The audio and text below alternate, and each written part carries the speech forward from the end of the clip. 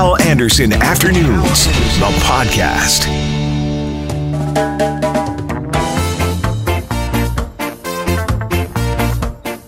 Hello there and welcome to the podcast. Coming up, global news weather specialist Mike Konkin on this second summer we're enjoying. Two people on robots in construction in Winnipeg and Manitoba, Greg McKee and Darren Wanless. And global news reporter Merrick DeCash tells us about his experiences with violence in downtown Winnipeg. Please rate the podcast. Please subscribe to the podcast. And now, the podcast.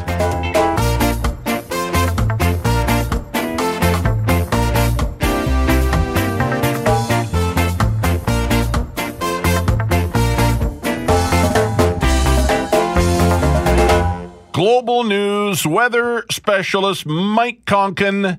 Are you gloating in the halls at Portage and Main today, sir? 110%. Yes. Well, you deserve it, man. This is a beautiful day.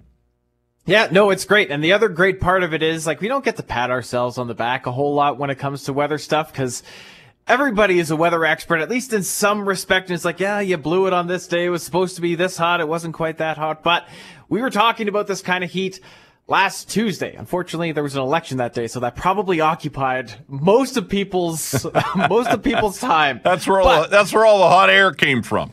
Yeah. So it took a little while, but eventually it started to get into the atmosphere a little bit more, and we eventually warmed up. But yeah, we were looking for the heat to really hit today and tomorrow, and we actually got a beauty yesterday. We got up to 29. It was really nice yesterday, and I see, after reading the forecast here, that tomorrow the humidex is going to get close to 40. Yeah, we're going to be right up against it. So the old warning criteria for humidity used to be up at 40, and it's changed a little bit now. The humidex will certainly be a factor for you tomorrow, but also keep in mind tonight, not going to be terribly cold. We're only going to be dropping down to around 20. So if you think after a hot day today, you can open up the windows at night and you're going to get a little bit of relief, not so much the case. It's probably going to be an air conditioning night. Wow. If that's still in place. Well, and that's what I was just going to say. You know, it's weird. We had the AC going, then it's like, man, we better get the furnace fired up. You just get the furnace going because it got pretty cold some of those nights, and now we need the AC again. Yeah, we haven't hit zero officially here in Winnipeg. We got as cool as 2.8 degrees on the 8th. So, yeah, the mechanisms that are sitting in your basement are having a hard time kind of picking up what job they need to do. That's why they're kind of a jack of all trades. Yes, no kidding. And so tomorrow I mentioned the humidex will get close to 40, or at least that's what the forecast says. 26 on Wednesday. How long is this nice warm weather going to hang in there? Well, we could be a little bit cooler on Wednesday. Like, kind of starting on Wednesday, it gets to be a little bit more of a mixed bag because we're going to see some low pressure move in, and that's why there is that slight chance of showers. This doesn't look like this would not be a big rain event. If we're going to get another big rainfall, that would be closer to the weekend, kind of showing up on Friday and Saturday. So we'll see how that plays out. But starting on Wednesday and then through Thursday, Friday, temperatures will start to kind of come back into more of a, we'll say, comfortable range. We're going to say like mid to low 20s, and that humidex value should be a little bit lower for us as well. So today, tomorrow, obviously yesterday, those are the real cookers. But then we're going to start to bring it back. They'll still be warmer than normal temperatures. Typically this time of year, we're around 18. So over 20, that is above normal for us. So we still have some nice weather to go through this week, which is kind of making up for last week where we were kind of barely over 10 degrees a couple times. I think we hit 13 as a high twice. Yeah, and cloudy and wet. Yeah. Yes, we can absolutely do better. And then is that it for this second summer? I heard Greg Mackling this morning on the Star call it the second summer. Is that it then, or will we maybe get some more warm weather at some point? This would be pretty good for us. We're already kind of getting late in the game in September. Right. You can sometimes get a day where you hit 30 degrees. As far as humidity goes, you'll get to 30 a couple times with the humidex. 40 is like a real stretch. Over 35, you might get one day like that. So chances are today and tomorrow, we're already hitting above our average for September as far as what the heat will typically bring. So we're still in the conversation as far as getting close to record temperatures. Today we likely won't break it, but 32.8 is the record for today. 30 is our expected high tomorrow. The record for tomorrow was 31.8. That was set back in 1989. So we're in the conversation for some of the warmest September days that we've had on record here in Winnipeg, which go back to 1872. So a lot to draw from. Yeah. And any sense, Mike, what our fall might look like, or even what our early winter might look like? Are we going to see snow and cold early? Like, I realize it's tough for you guys to, it's not an exact science. It's not an exact science. But what are you reading? What are your weather friends telling you? What can we maybe look forward to? Well, the biggest thing that'll probably get your attention will be the potential for more big rain as we get closer to the weekend. So we've already had 2 really good rounds of it, and typically this is not a damp month, which is kind of fortunate because we do have a lot of farmers out there going through harvest and whatnot. So we started off the month with quite a bit of rain last week into the weekend, Friday, Saturday. Again, quite a bit of rain, and we could see that happen again this week. So we've already had far more, almost 50% more rain than we typically see this month register here in the city. Could get more rain on before we get into the weekend. So I'm curious to see how this will stack up against September stats as far as how much rain we will see this month. So I'm going to put in a call to Environment Canada about that later on this afternoon. We'll see how that goes. But for the time being, it looks like temperatures are actually going to be staying on the warmer side for the near future anyway. Long term, we'll eventually hit cooler stuff, but we're looking pretty good as far as having our first frost day, which is typically September 22nd. We may be able to go a little longer than that. All right. Mike Conkin, thank you, sir. Appreciate it. Thank you, Hal. Greg McKee at SMS Equipment. Good afternoon, Greg. Good afternoon. Thank you very much for doing this. I appreciate it. So SMS Equipment sells this automated or robotic construction equipment to construction companies. How's business in Winnipeg and Manitoba? Well, it's not the best year in our industry. Things are a little tight within our industry. Our customers are struggling a little bit. But normally, you're selling a lot of this stuff, eh? Correct. It's popular in the industry nowadays, and especially in today's marketplace where business is tough. Construction companies are looking for the competitive advantage to give them a leg up in the business. And time is money, I guess, and automated or robotic equipment saves time, right?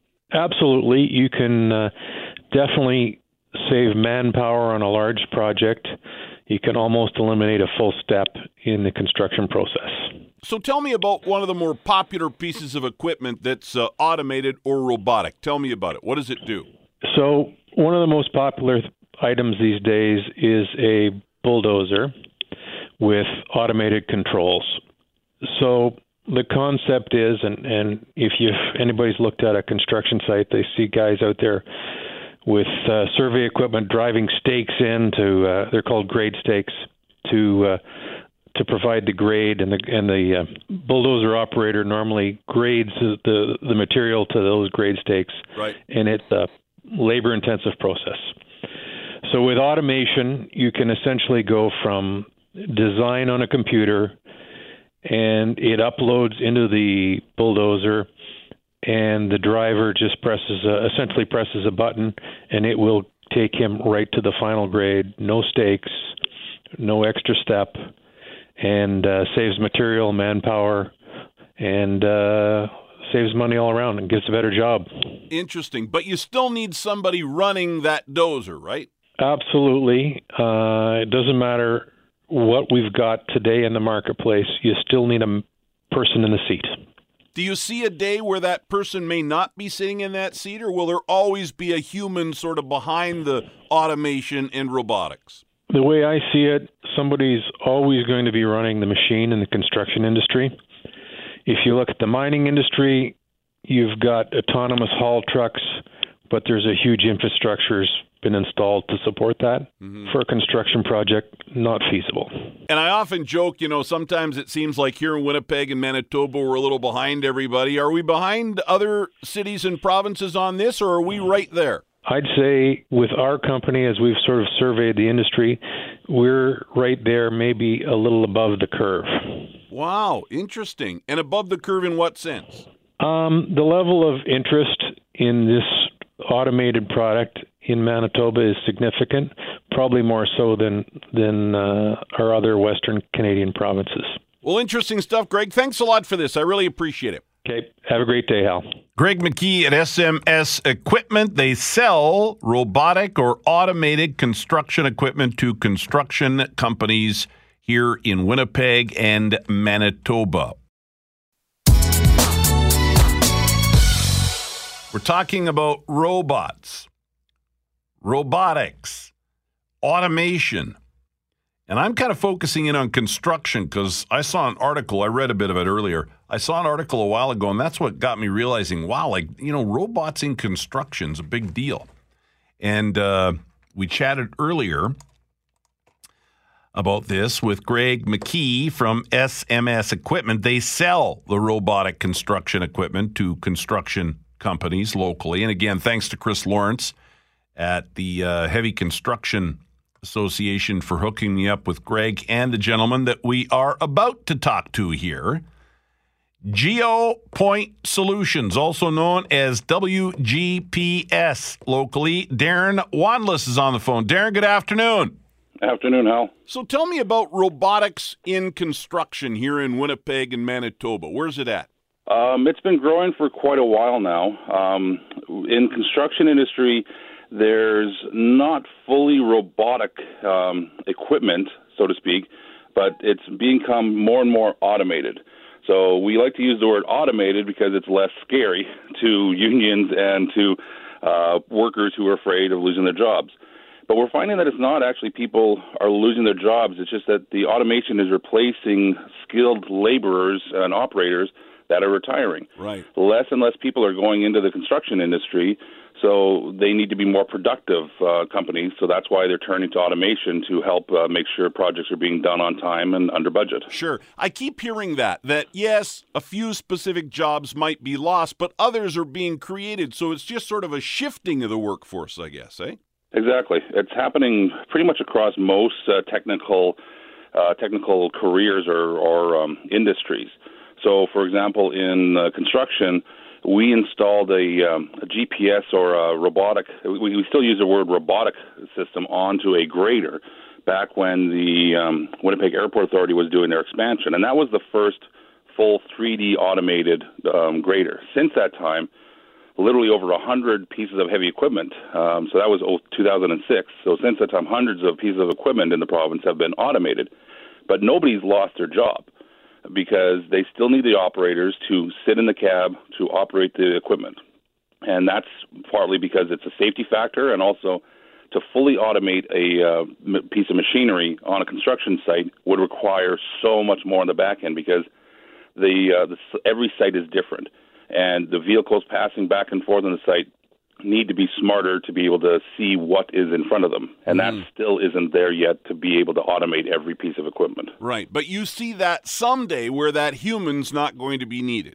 Yes, depending on the application. A good example is farming. So farming, the systems that we're installing in construction equipment, that's been around for years with farming tractors. So it's called the auto steer system. And literally that's how those crops get planted so nice and straight in the fields because the GPS steers the tractor.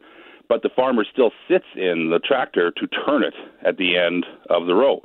Honestly, though, because the field stays in the same size year after year, that actually can be automated and put into full robotic mode very easily. It's just that, again, it's that next step. Do we need to do that? And there are farms who have that. So tell me about the benefits here then, Darren, because if it takes a human to do the job still, where are we getting ahead? Where is technology, robotics, automation, whatever you want to call it, how is it making this better? Well, and actually, going back to 2006, the company involved at the time, they were Mulder Construction. They're now a part of Maple Leaf. But the operator, he was the fellow who had retired multiple times. But he was such a skilled operator that the company president kept on asking him to come back year after year for specific jobs, like for high-profile jobs. And because he was such a skilled operator. When he first looked at this system, he was hesitant, he was afraid, but after the first few days, he realized, you know what, I can actually work longer with this. At the end of the day, even after 8 hours, operating a piece of heavy equipment is actually very stressful. Sure. You have to worry about backing up and not hitting anybody and then meeting to grade, and it's very difficult to actually run a piece of heavy equipment and get to the desired elevations. But if you take that out of it and you let the machine control, that's what we call it, 3D machine control, if you take that and allow it to operate it automatically, you're less stressed. He actually found that he could actually work longer at the end of the day. Also, he was physically less tired because you're not operating all the levers and turning and moving around. So it actually helps reduce operator fatigue, helps increase safety. But the most important thing is it increases productivity, reduces fuel. So there's many benefits for it. And how much of this are we seeing in construction in the city and in the province? A lot of it? Are we behind everybody else? It seems like Winnipeg and Manitoba is always a bit behind everybody. Well, a good friend of mine always used to say, Manitobans, we're so far behind, we think we're first. But the thing is, we definitely catch up in a fierce way. We like to be the innovators. So, in fact, some of the farmers, like I said, they were some of the first adopters of this technology. And we will adopt technology faster, but we're also very hesitant. We realize the ramifications of it. So we like to say, okay, let's just hold on and see what will be the end result. But no, they've, with all the contractors, like the major contractors in the province, they all have at least one, if not multiple systems. Then even the smaller to mid-range contractors have one as well, or they're getting into it. And many projects now are actually specifying it that only contractors who have this technology are able to actually bid on the job, because then that makes the consultants' jobs easier and faster. And the idea is that it's supposed to streamline everything. And you're a consultant, Darren, so how has it changed your job? For us, it's definitely made it a bit easier, because surveying involves going out and pounding stakes in and marking them with an elevation to tell the contractor you need to raise the gravel or the dirt to this elevation, and that's where the finished grade will be. If we don't have to be pounding hundreds of stakes into compacted gravel every day, that takes a lot of toll off of our shoulders, believe me. So that makes us more productive. We can go out and do more jobs. So there's also less stress on our people as well. Then the other thing is that it does make it more advanced. You have to know the technology, you have to learn, so which is also a good thing. At the same time, though, I do also notice that in the industry, some projects get put out faster with more issues because there's less thinking going in because, let's just fix it in the field. So there's also still a chance that there's a lack of quality in certain regards because it becomes too easy. So that's the problem, is that you also still have to make sure that you're not sacrificing quality with quantity, that you can get more done, because that's the ultimate thing. In this province, we have literally on a yearly basis, like let's say under 80 good days of actual construction time to make hay, so to speak, and go out there and place a road. Anything above that is great, because that means there's extra days. But with it raining and then cloudy days, the sites don't dry out fast enough. So that's the biggest thing, is it's just the time. Everything is related to time in construction in this province. Right. That's interesting that you say, there are more mistakes maybe sometimes because you figure, the technology will handle that. And if it doesn't, now you're in trouble. Yes. And the old adage, it's just pushing buttons, that's what gets more and more people into trouble. Because think of it that you could actually place more material in a faster time, but if it's incorrect, then that means you have more to go and undo if it wasn't properly set up. Right. Before I let you go, you mentioned off-air to me the use of drones and monitoring, say, a bridge. Tell me about that. Yeah, so that's on the survey side. So the construction industry doesn't get into that as much, but we use drones, so flying UAVs, unmanned aerial vehicles. So we can go out and fly these little drones, so they're more powerful than the ones you just get down at Staples or at Best Buy, but we actually can use those as well. But we can actually fly them over an area, survey it, and make a 3D model of what is there. So it actually allows us to go and survey, say, a quarry that's too dangerous to walk along the edges because of falling rocks or it's steep cliffs. We can actually survey that all in very accurately. That allows us, so that is more of a way of robotics. You can say that is, in a sense, robotic surveying. Right. The other one that we would do is, say, a bridge or a dam. In the traditional way to monitor, to make sure that it's not settling or it's going to collapse, you would go out and measure control points set on the bridge or the dam or a building, and monitor it surveying. So maybe you do it every week, maybe you do it every month. But the problem is that you're just doing it at that moment in time. Now there's technology that we set up, it's called a robotic total station, and it's set up 24/7, and it just sits there measuring these points, these prisms or targets on the building or the bridge, and it's constantly monitoring it, and it can alert if there is an issue, like if it changes or moves too much outside the safety factor. A good example of this is out in British Columbia. My previous company, we set up the robotic total station to monitor prisms on the mountain at Frank Slide. I'm not sure if you know Frank Slide. I know Frank Slide well. I grew up in southern Alberta, and we would go by there in the foothills of Alberta all the time. There you go. So there's if you look on the north side of the highway, up the hill, there's a shack. And inside that shack, there's a robotic total station that's sitting there, and it's just measuring these prisms on the mountain on the other side constantly. If there's any movement outside of a few millimeters, then it will alert and send emails to whoever is on the email list. So think of it as it's almost like a mini earthquake detection system. Isn't that cool? Hey, Darren, thanks a lot for doing this. I really appreciate it. Interesting stuff, and it's nice to see that Winnipeg and Manitoba is on the cutting edge. My pleasure. Thank you, Hal. Keep up the good work. Thank you, Darren. Darren Wanless, GeoPoint Solutions, also known locally as WGPS. We're going to talk now here. We don't have much time, but I want to get him on here. Marek Takash, one of the Global News reporters. Actually, Marek, don't tell Scarpelli, don't tell Greenslade, don't tell any of them down there, but you're one of my favorite of all the reporters. It's always a pleasure when I get to interrupt my day to come on with you, Hal. That's for sure. You're working on a story for the news after 4 here with Richard and Julie, and also on Global News Television tonight at 6 and 10 about downtown violence. We had that attack last week, and now we've got this stabbing. Tell us what you're working on. Yeah, well, you know, Hal, there was a stabbing, obviously the stabbing on the avenue at Portage, just by our building here at 201 Portage, right by Portage and Main, and then that double stabbing, and I actually was walking around the downtown to myself. As you know, I haven't been in Winnipeg long. I live downtown. I've only been here since October, so my view of the downtown isn't quite clouded yet, like some of the Winnipeggers I talked to this morning for my story. But I was walking home, and it was about 11:30 at night on Saturday, and I witnessed 2 assaults happen right in front of me. One was a 3-on-1, and they had a baseball bat to the head of some guy, and then on York, I saw somebody getting stomped on the ground. So I made sure I called police for one of them, and somebody else called for the other.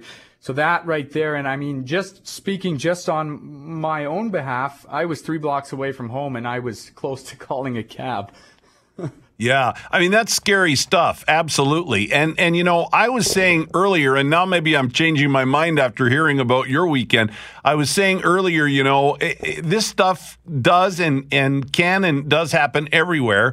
I wonder if we don't notice it more, pay more attention when it happens downtown, because, you know, thousands of cars are driving on Portage. So you see the police tape and the blood and stuff after this latest double stabbing. But listen, just you lived there, you worked there. You tell me, is it worse downtown? It seems like it is. Is that perception or reality? Well, you know what, Hal? I don't really feel unsafe downtown a lot. I mean, it definitely has its moments, but I mean, I'm under the impression where if you're down there minding your own business, not a whole lot's going to go wrong. But I talked to numerous Winnipeggers today. I was hanging out at the Forks and asking people if they feel safe and comfortable in their cities downtown. I had numerous people tell me that they don't go downtown and they don't let their kids go downtown alone. And saying that, it starts to bring a negative energy to the downtown area as a whole when you hear that from too many people. I mean, when you think about it, too many people having that opinion, it has to be problematic for the city when they're in the middle of attempting to make the downtown more vibrant. Right. Yeah. Well, I look forward to seeing the story on Global News Television tonight and hearing more about it as we go along here this afternoon. Marek, thanks a lot. Absolutely. Thanks, Hal. Anytime. Hal Anderson Afternoons, the podcast, is available on Apple Podcasts, Google Podcasts, and anywhere you find your favorite podcasts.